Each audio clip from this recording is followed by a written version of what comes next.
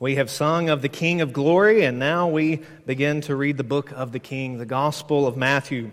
I invite you to turn in your copy of God's Word to Matthew chapter 1, verse 1. If you don't have a Bible with you, you'll find Bibles there on the pew in front of you, and you're welcome to make your way there along with us to Matthew chapter 1, verse 1.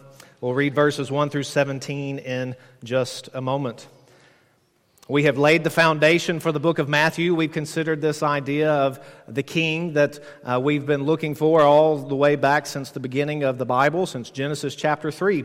God's people have been looking for a king, and we have considered the big picture of the book of Matthew, but now we begin to work our way through. And for those of you who are familiar with the book of Matthew, or you've got your Bible open there and you look at that first page, you are underwhelmed. Because you know that the book begins with a genealogy, this long list of names. And let's be honest, none of us, if we were the ones in charge, we wouldn't begin the story with a genealogy. We wouldn't begin with this long list of names. If you were reading a book and the first chapter of a book were a long list of names, you would probably skip to chapter 2. If you were watching a TV show and you saw that episode was a long list of names, you would probably, thank you, buddy, you would probably wait and just skip to the next episode. But God, in His wisdom, has given us a genealogy here at the beginning of Matthew chapter 1, and so we dare not miss it. If you found your place in God's Word, would you stand for the reading of the Scriptures? Matthew chapter 1, verses 1 through 17.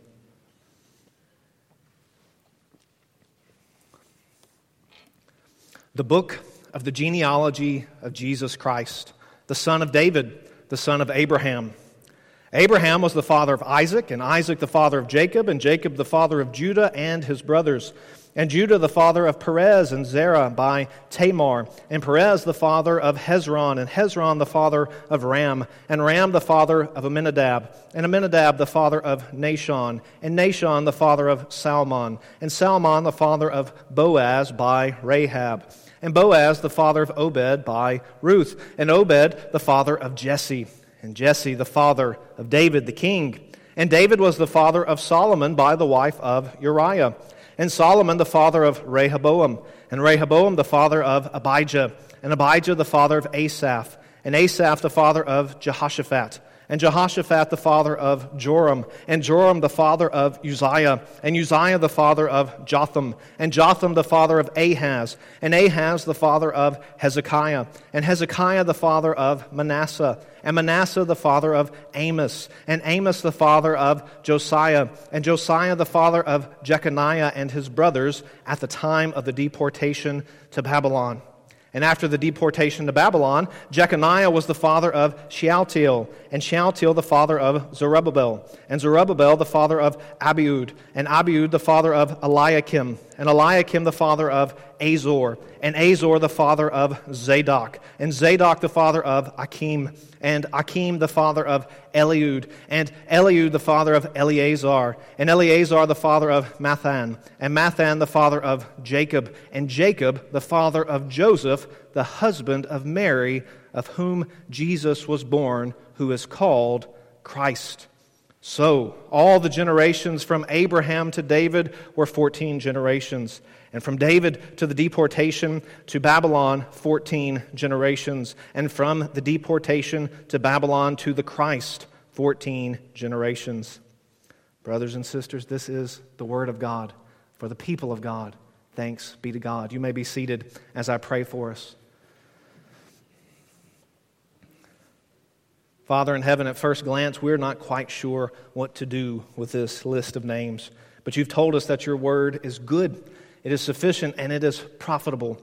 So we pray that you would give us attentive ears and attentive minds this morning to listen to your word, that we would hear the message you have for us and the goodness of the genealogy of your Son, Jesus Christ, by whose name we pray. Amen. Earlier this year, there was a coronation in England. There's a new king on the throne, as most of you are probably aware. But just in case you're not sure, the reason that Charles is now the king of England is not because he's the most qualified man for the job. They didn't take out a search and say, let's do interviews, let's see who's the most capable king that we can have.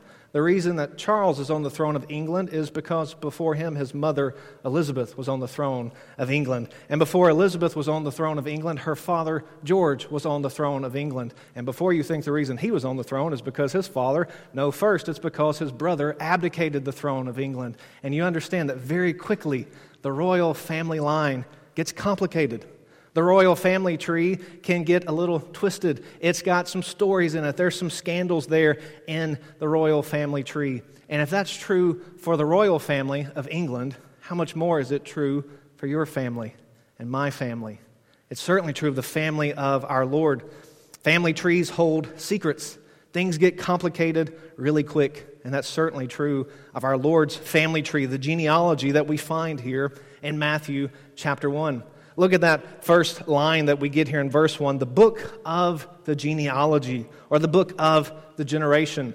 Now, Christians wonder, they debate, is that Matthew's title for the whole book? Is that his title for the section of the book? Is that his title just for this genealogy? I'm not sure that the answer to that question is as important as the word that Matthew uses here. He says the book of the genealogy, but literally it's Genesis. The book of the Genesis. Now, we know that word. That takes our minds automatically back to the first book of the Bible, where you see that phrase in Genesis, the book of the generations, or these are the generations. You see, we may have missed out on that, but Matthew's first readers would certainly have noticed. They would have been reminded of the beginning of God's story. And so now they're thinking, this is the book of Genesis all over again. This is important. Everything that Matthew has to say is just as important as what Moses had to say back in the book of Genesis. Jesus, that Matthew's going to tell us about, Jesus is bringing about a new creation. He's giving us a new beginning, a new story, a fresh start. And by the time we get to the end of the genealogy, we're going to realize that a fresh start, a new beginning, is exactly what we need. Do you remember how the book of Matthew ends? It ends with Jesus saying, "Lo, I am with you always, even to the end of the age." Think about this. This is good. The book begins by saying this Jesus, he's been with us from the beginning. This is the Genesis, and he's with us all the way to the end. This is who Jesus is, this Jesus that Matthew is going to tell us about. Well, how do we propose to work our way through this genealogy? I'm going to give you 3 titles that we see here in verse 1. We're going to notice 3 divisions that are within this genealogy, and we will end with 3 encouragements from this genealogy. So if you want a road map, we'll have 3 titles, 3 divisions, and 3 encouragements. But all in all, this is what you need to understand. There's good news in the genealogy of Jesus Christ. You may not realize it now, but Lord willing, by the end of our time together this morning, I hope you'll be persuaded there's good news in the genealogy of the King. Well, Matthew begins with this book of the genealogy of Jesus. But you may realize Jesus was a common name in those days. There were lots of people named Jesus. After all, it's just the Greek version of Joshua. Joshua, the common Old Testament name. And so we ask, who is this Jesus? And Matthew says, I've got 3 titles for you. This Jesus is the Christ. He's the son of David. He is the son of Abraham. You see that there in verse 1, those 3 titles. He's the Christ, the son of David, the son of Abraham. We looked at this in greater detail 2 weeks ago when we were thinking about this big picture in the Bible, the story that the Bible tells about a king. And so I won't rehash all of that, but you remember that the Christ, that's not Jesus' last name. That's a title. It's Messiah, the anointed one, the one that the Jews have been looking for their entire history, all the way since Genesis 3. They're looking for this Messiah, and they're looking for him not to come and save them from their sins. They're looking for him to come and rescue them from their troubles. They're looking for someone who will make Israel great again and build back better and all those political slogans. That's what they're looking for. They're looking for a political solution. That's what they want from their Messiah. But Matthew has a lot more to say to us about Jesus. He is the true Messiah, the Christ. But he's also the son of David. You remember that we saw the promises made to David, and that from David's line there would be a king and a kingdom which has no end. And Israel's been waiting, and every one of David's sons have failed. Ultimately, they've all died. There is no one reigning from the throne of David at the time of the writing of Matthew. And then Matthew reminds us that Jesus is the son of Abraham. You remember the promise to Abraham all the way back in Genesis chapter 12, that through Abraham, through his offspring, all the nations of the earth will be blessed. Do you want to know who this Jesus is? He is the Christ, the son of David, the son of Abraham. Well, those are the three titles, and you can imagine the first readers of this book, and maybe yourself, you hear this and you think, wow, Matthew, this sounds fantastic. This is the Jesus we're looking for. This is the Messiah we're longing for. How can you prove it to us, Matthew? Tell us more about this Jesus. How do we know that he really is who you say he is? And Matthew's answer to that question is a genealogy. It's a long list of names. So you may be wondering, how do you handle a genealogy? Do you just go through and find a few things about each person in the list? No, that's not how we handle this genealogy. We're not going through and getting a biographical sketch of each person in the list, because Matthew tells us that's not the point. He gives us verse 17 to help us understand the big picture of the genealogy. Look at verse 17. Matthew says, so all the generations from Abraham to David were 14 generations, and from David to the deportation to Babylon, 14 generations, and from the deportation to Babylon to the Christ, 14 generations. He gives us a little clue right there at the beginning of the verse. He says, so, based off of everything he said, based off of this long genealogy, here are these three divisions. We've seen three titles, but the genealogy is divided up into three divisions, and each one is balanced with 14 generations. What's the point of that? Why does Matthew emphasize three times that there are 14 generations in each section of the genealogy? Well, lots of people believe, and most scholars agree, that this number 14 represents David's name in Hebrew. They had a way of putting numbers with their alphabet, and so if you take the numbers, the consonants in David's name, and you add them up, you get the number 14. Well, that's certainly true, and it would be emphasizing David, but I'm going to show you that David is emphasized regardless of whether or not you know this old Hebrew custom, because the fact is that none of us do.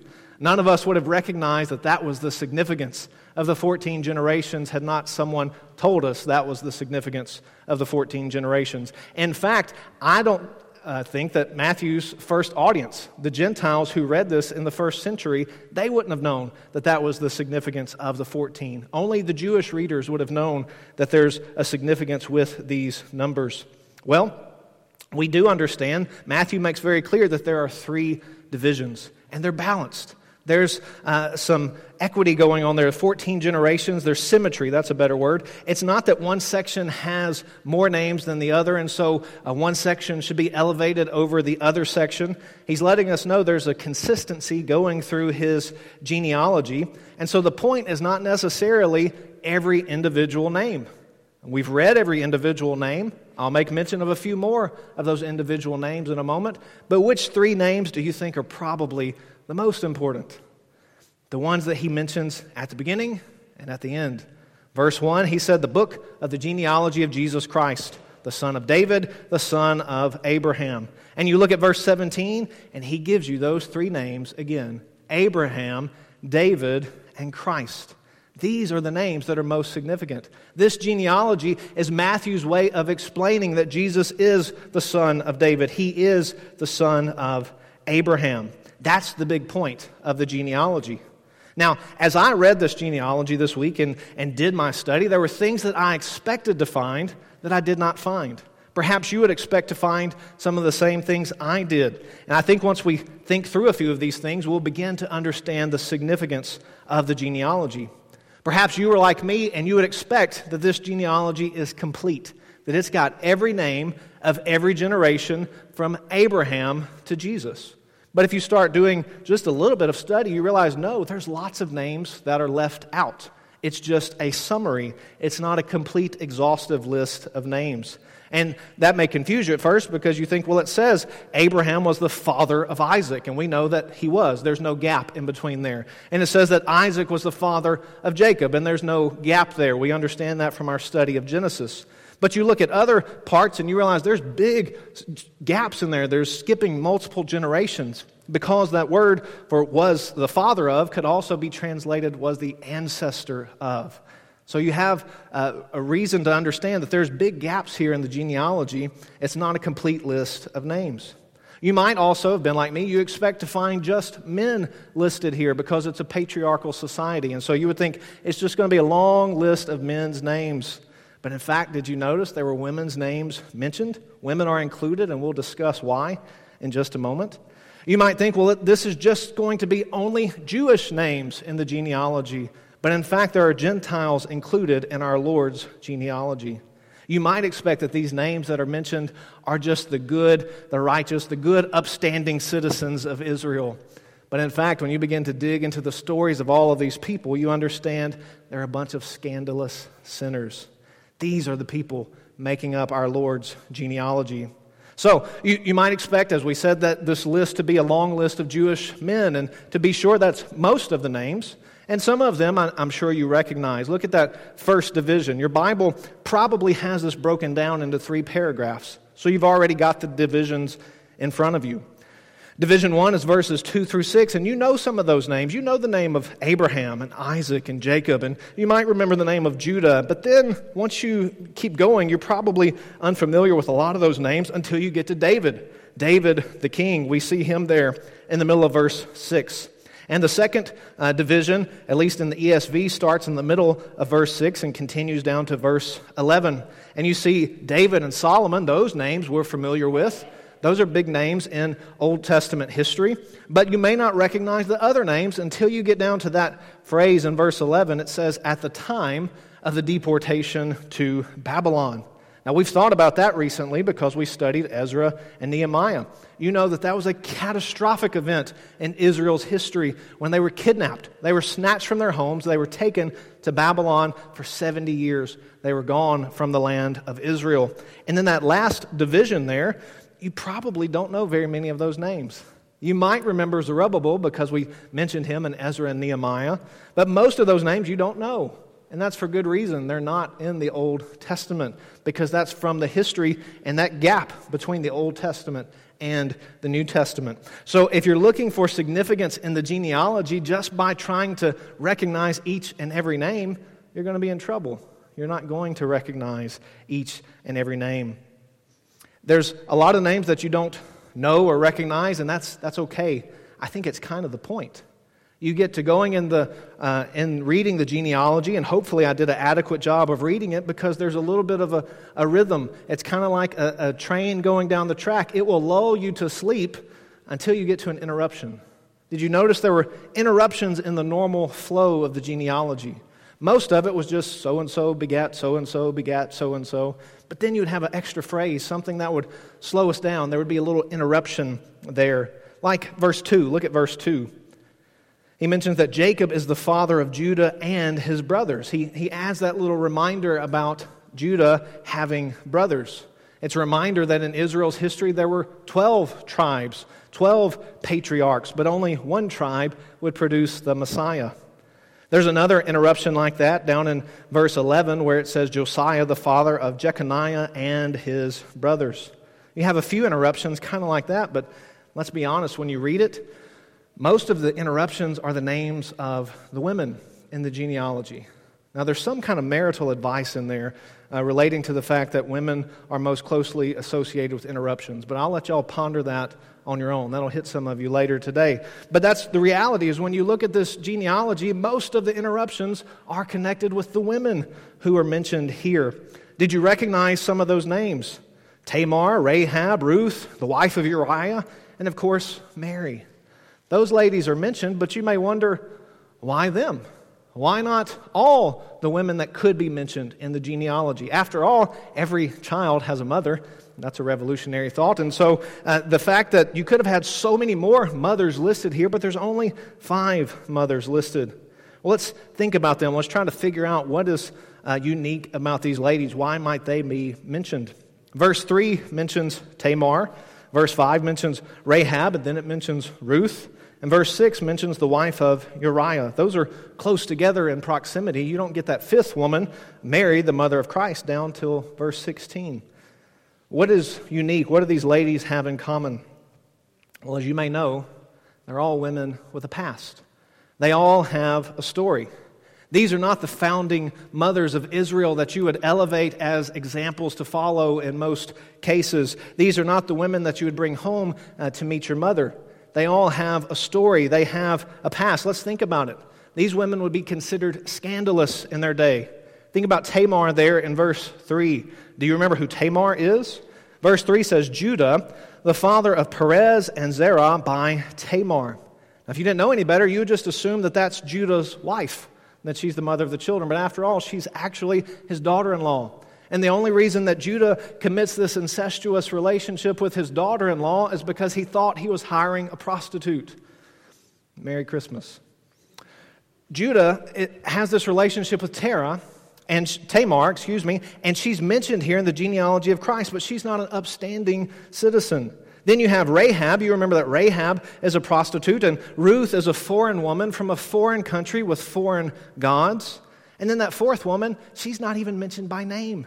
She's called the wife of Uriah. We know her name is Bathsheba, but that always points us back. She's hardly ever called by her name. She's always mentioned as the wife of Uriah, which reminds us of the great sin that David committed with Bathsheba. Some of these women are plagued by scandal. Some of them are not born in the people of God. They are outcast. Some of them are Gentiles. These are not upstanding citizens. But you think, wait a minute, is Matthew picking on these women? He's just mentioning these women who have a questionable past? No, not at all. Do you remember the real story of these men that are mentioned here? These men that sometimes we just act like are just the heroes and they had no problems in their backstories. Think about it. Abraham, Isaac, and Jacob. Do you remember who these men really were? Abraham was a moon-worshiping pagan until God saved him, and even after God saved him, Abraham still continued to sin. He was a liar and a coward.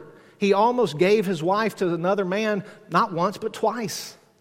Like father, like son, Isaac began to do the same thing. And Jacob, oh my goodness, Jacob's name means deceiver, trickster. He's not a good man at all. And then you think about his son, Judah. We've already talked about his sin. These men are not perfect by a long shot. You think about David. We've already referenced his sin. We know Solomon, the wisest king who ever lived, had 700 wives and 300 concubines. How in the world is that considered wise? That's not, because he didn't listen to the own wisdom that God had given him. You recognize these are the heroes of the nation, but they're broken men and women. Not a one of them is without a flaw. Not a one of them is without sin. In fact, that's the story of the whole nation of Israel. They're plagued by scandal, by rebellion, by idolatry. In fact, it's that idolatry that led them into the exile, the deportation that he mentions there, that whole last section of the genealogy. You remember we discussed that in our study of Ezra and Nehemiah, but it was all because of their idolatry. They had turned to other gods. This is why they were sent into exile. None of the people in this list are actually good, upstanding, righteous citizens. All of them are broken, messed up people.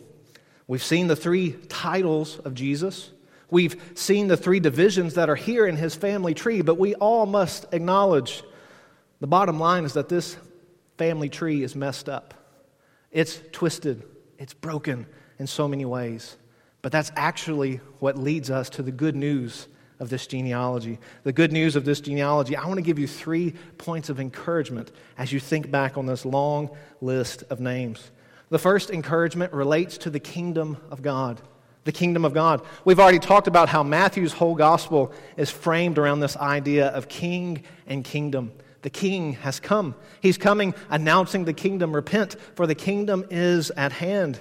Matthew's point in beginning his gospel with this genealogy is that the king has come. This is a royal genealogy. By that I mean if you contrast it with Luke's genealogy, Luke goes an entirely different route and he often has different names. And you wonder, how is that even possible? Luke is tracing Jesus' actual biological family tree, but Matthew is tracing the royal family tree. He's showing us how Jesus can be included in David's family.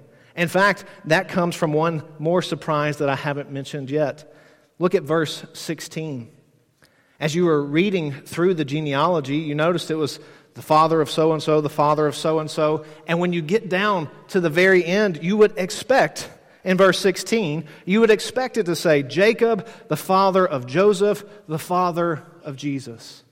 That's not what it says. In fact, Matthew takes painstaking efforts to make clear that Joseph is not the biological father of Jesus. And he's going to make that even more clear next week. But even here in verse 16, he says, the father of Joseph, the husband of Mary, of whom Jesus was born. Jesus was born of Mary, but Joseph is not the father. And it's this Jesus who is called the Christ.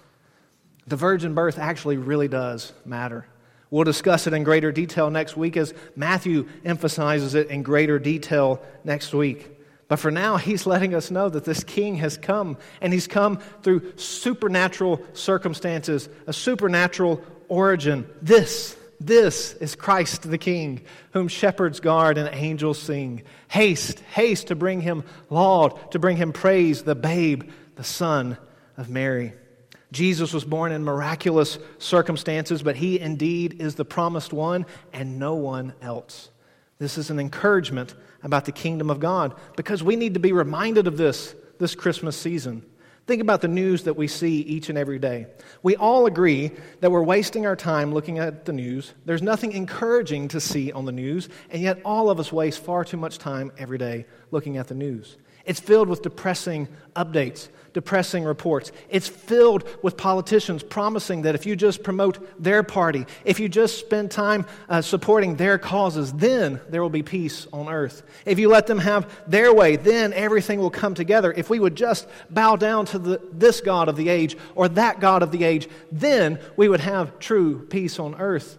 But we need to be reminded that this is the King, this baby born in Bethlehem, this baby that we're given his genealogy here in Matthew chapter 1. He is the King.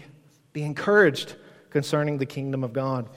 But the second encouragement regards the providence of God. The providence of God. We've talked about that before. This idea that God is at work through the normal, ordinary circumstances of life, bringing about the exact result that he wants to take place. This is the providence of God. Think back through some of these names that we've read in this genealogy. Remember Abraham and Sarah? God promised to them that they would have an offspring, and ultimately he would be Isaac. But do you remember how many times Abraham and Sarah took matters into their own hands? How many times they tried to bring about the promises of God in their own way, in their own time, in their own plan? But through all of that, God was at work. God was working even as Abraham and Sarah continued to fight against the Lord. God was working to deliver his promises in his timing. Think about David. There's names that are mentioned here. You know that a lot there in that second division, those are the names of kings. Most of them are bad kings. And then in fact, if you compared this with Chronicles, you would understand there's lots of kings left out. They're all pretty much bad. There's nothing good to be thought of with these kings here in this second division, and yet God was working providentially through that. God brings about the perfect king, the perfect son of David, and a long list of worthless sons of David. Think about the providence of God and that little detail there in verse 3. Look at verse 3 again. Judah, the father of Perez and Zerah by Tamar. Now, we've already talked about the circumstances of their conception, but do you remember Genesis 38 when it comes time for the birth of these two sons? One son extends his hand out of his mother's womb, and they tie a string around his wrist so that they can identify this is the firstborn. This is the one who has broken forth from the womb. And yet that baby pulled its hand back in, and the other child was born. Zerah was the one, Judah the father, Perez and Zerah by Tamar, and Perez is the one who actually was delivered first, but he would be considered the secondborn, because the other one had stuck his hand out first, and yet God worked through all of this. You see that the secondborn is the one who's used here in this genealogy. Perez, the father of Hezron. If you don't think God is at work, he's working down to the details of which order a set of twins is born. God is at work through all of that. He's working providentially. But do you understand? Most of the people in this genealogy, there were times when they didn't recognize that God was at work. They didn't feel like God was at work. They didn't understand how God was at work. But now, from our point of view, we look at Matthew's genealogy and we understand God was absolutely at work in every life, every day. God is at work. So be reminded of that, dear Christian. Take comfort knowing that God is fully, always at work in His creation. He's at work in His church, and He's at work in your life, just as He's at work in the lives of these people in the genealogy. You may not always know it. You may not always feel it, but one day we'll be able to look back. We'll see the providential hand of God at work. But this ultimately leads us to the good news of the genealogy. Be reminded, this third encouragement, be reminded of the grace of God. The grace of God, the final encouragement from this genealogy. We considered the scandalous women in this story. And we talked about some of the details of that. And some people say that perhaps the reason these women are mentioned in this way, it prepares us for the scandal of Mary. After all, Mary is a virgin who will have to announce to her parents, to her fiancé, that she's about to give birth and she has not had sex yet. And so perhaps that scandal, we're being prepared for that by these scandalous women in the genealogy of Jesus. Perhaps that's true. But I think certainly, furthermore than that, we're being reminded that these are the kind of people that Jesus came to save. If you look at the scandal of the women who are mentioned, you look at the scandal of the men who are mentioned, if these are the ancestors of our Lord, what are the descendants going to be like? We're told in the book of Hebrews that Christ is bringing many sons to glory. He's saving wretched sinners just like these people, just like you and me. If these are the people in His family tree, what kind of people are He bringing in to the family of God by adoption? People just like us. Be reminded, saints, that Jesus didn't come to save a perfect people because there are none. Do stories like this hit a little too close to home at the holidays? As you think back over some of the stories of the names that are mentioned here, perhaps it reminds you of people that you sat right across from the table at Thanksgiving. Perhaps it reminds you of people that you're about to sit down with in a few days at Christmas time. Perhaps these people remind you of your own story, your own past. Maybe you're looking for a new beginning, a new creation today. This Jesus, the one of this genealogy, He's offering a new beginning. He's offering you a clean heart, as we read earlier from Ezekiel. Look today to the Christ. He is the star of the story. This genealogy is focusing on Him. Stop trying to fix your own mess in your own way. Surrender to the King, Jesus Christ. Seek the Lord while He may be found. Draw to Him, and He will draw near to you through Christ. If you recognize your need of a Savior today, do not leave here without speaking to one of the pastors, speaking to someone around you. There's no reason to leave here without understanding the Christ who came to save sinners. But saints, we have to all acknowledge we have broken families just like the broken families here in the genealogy of Christ. Are you worried by that this Christmas? Are you reflecting on that? Understand that Christ knows.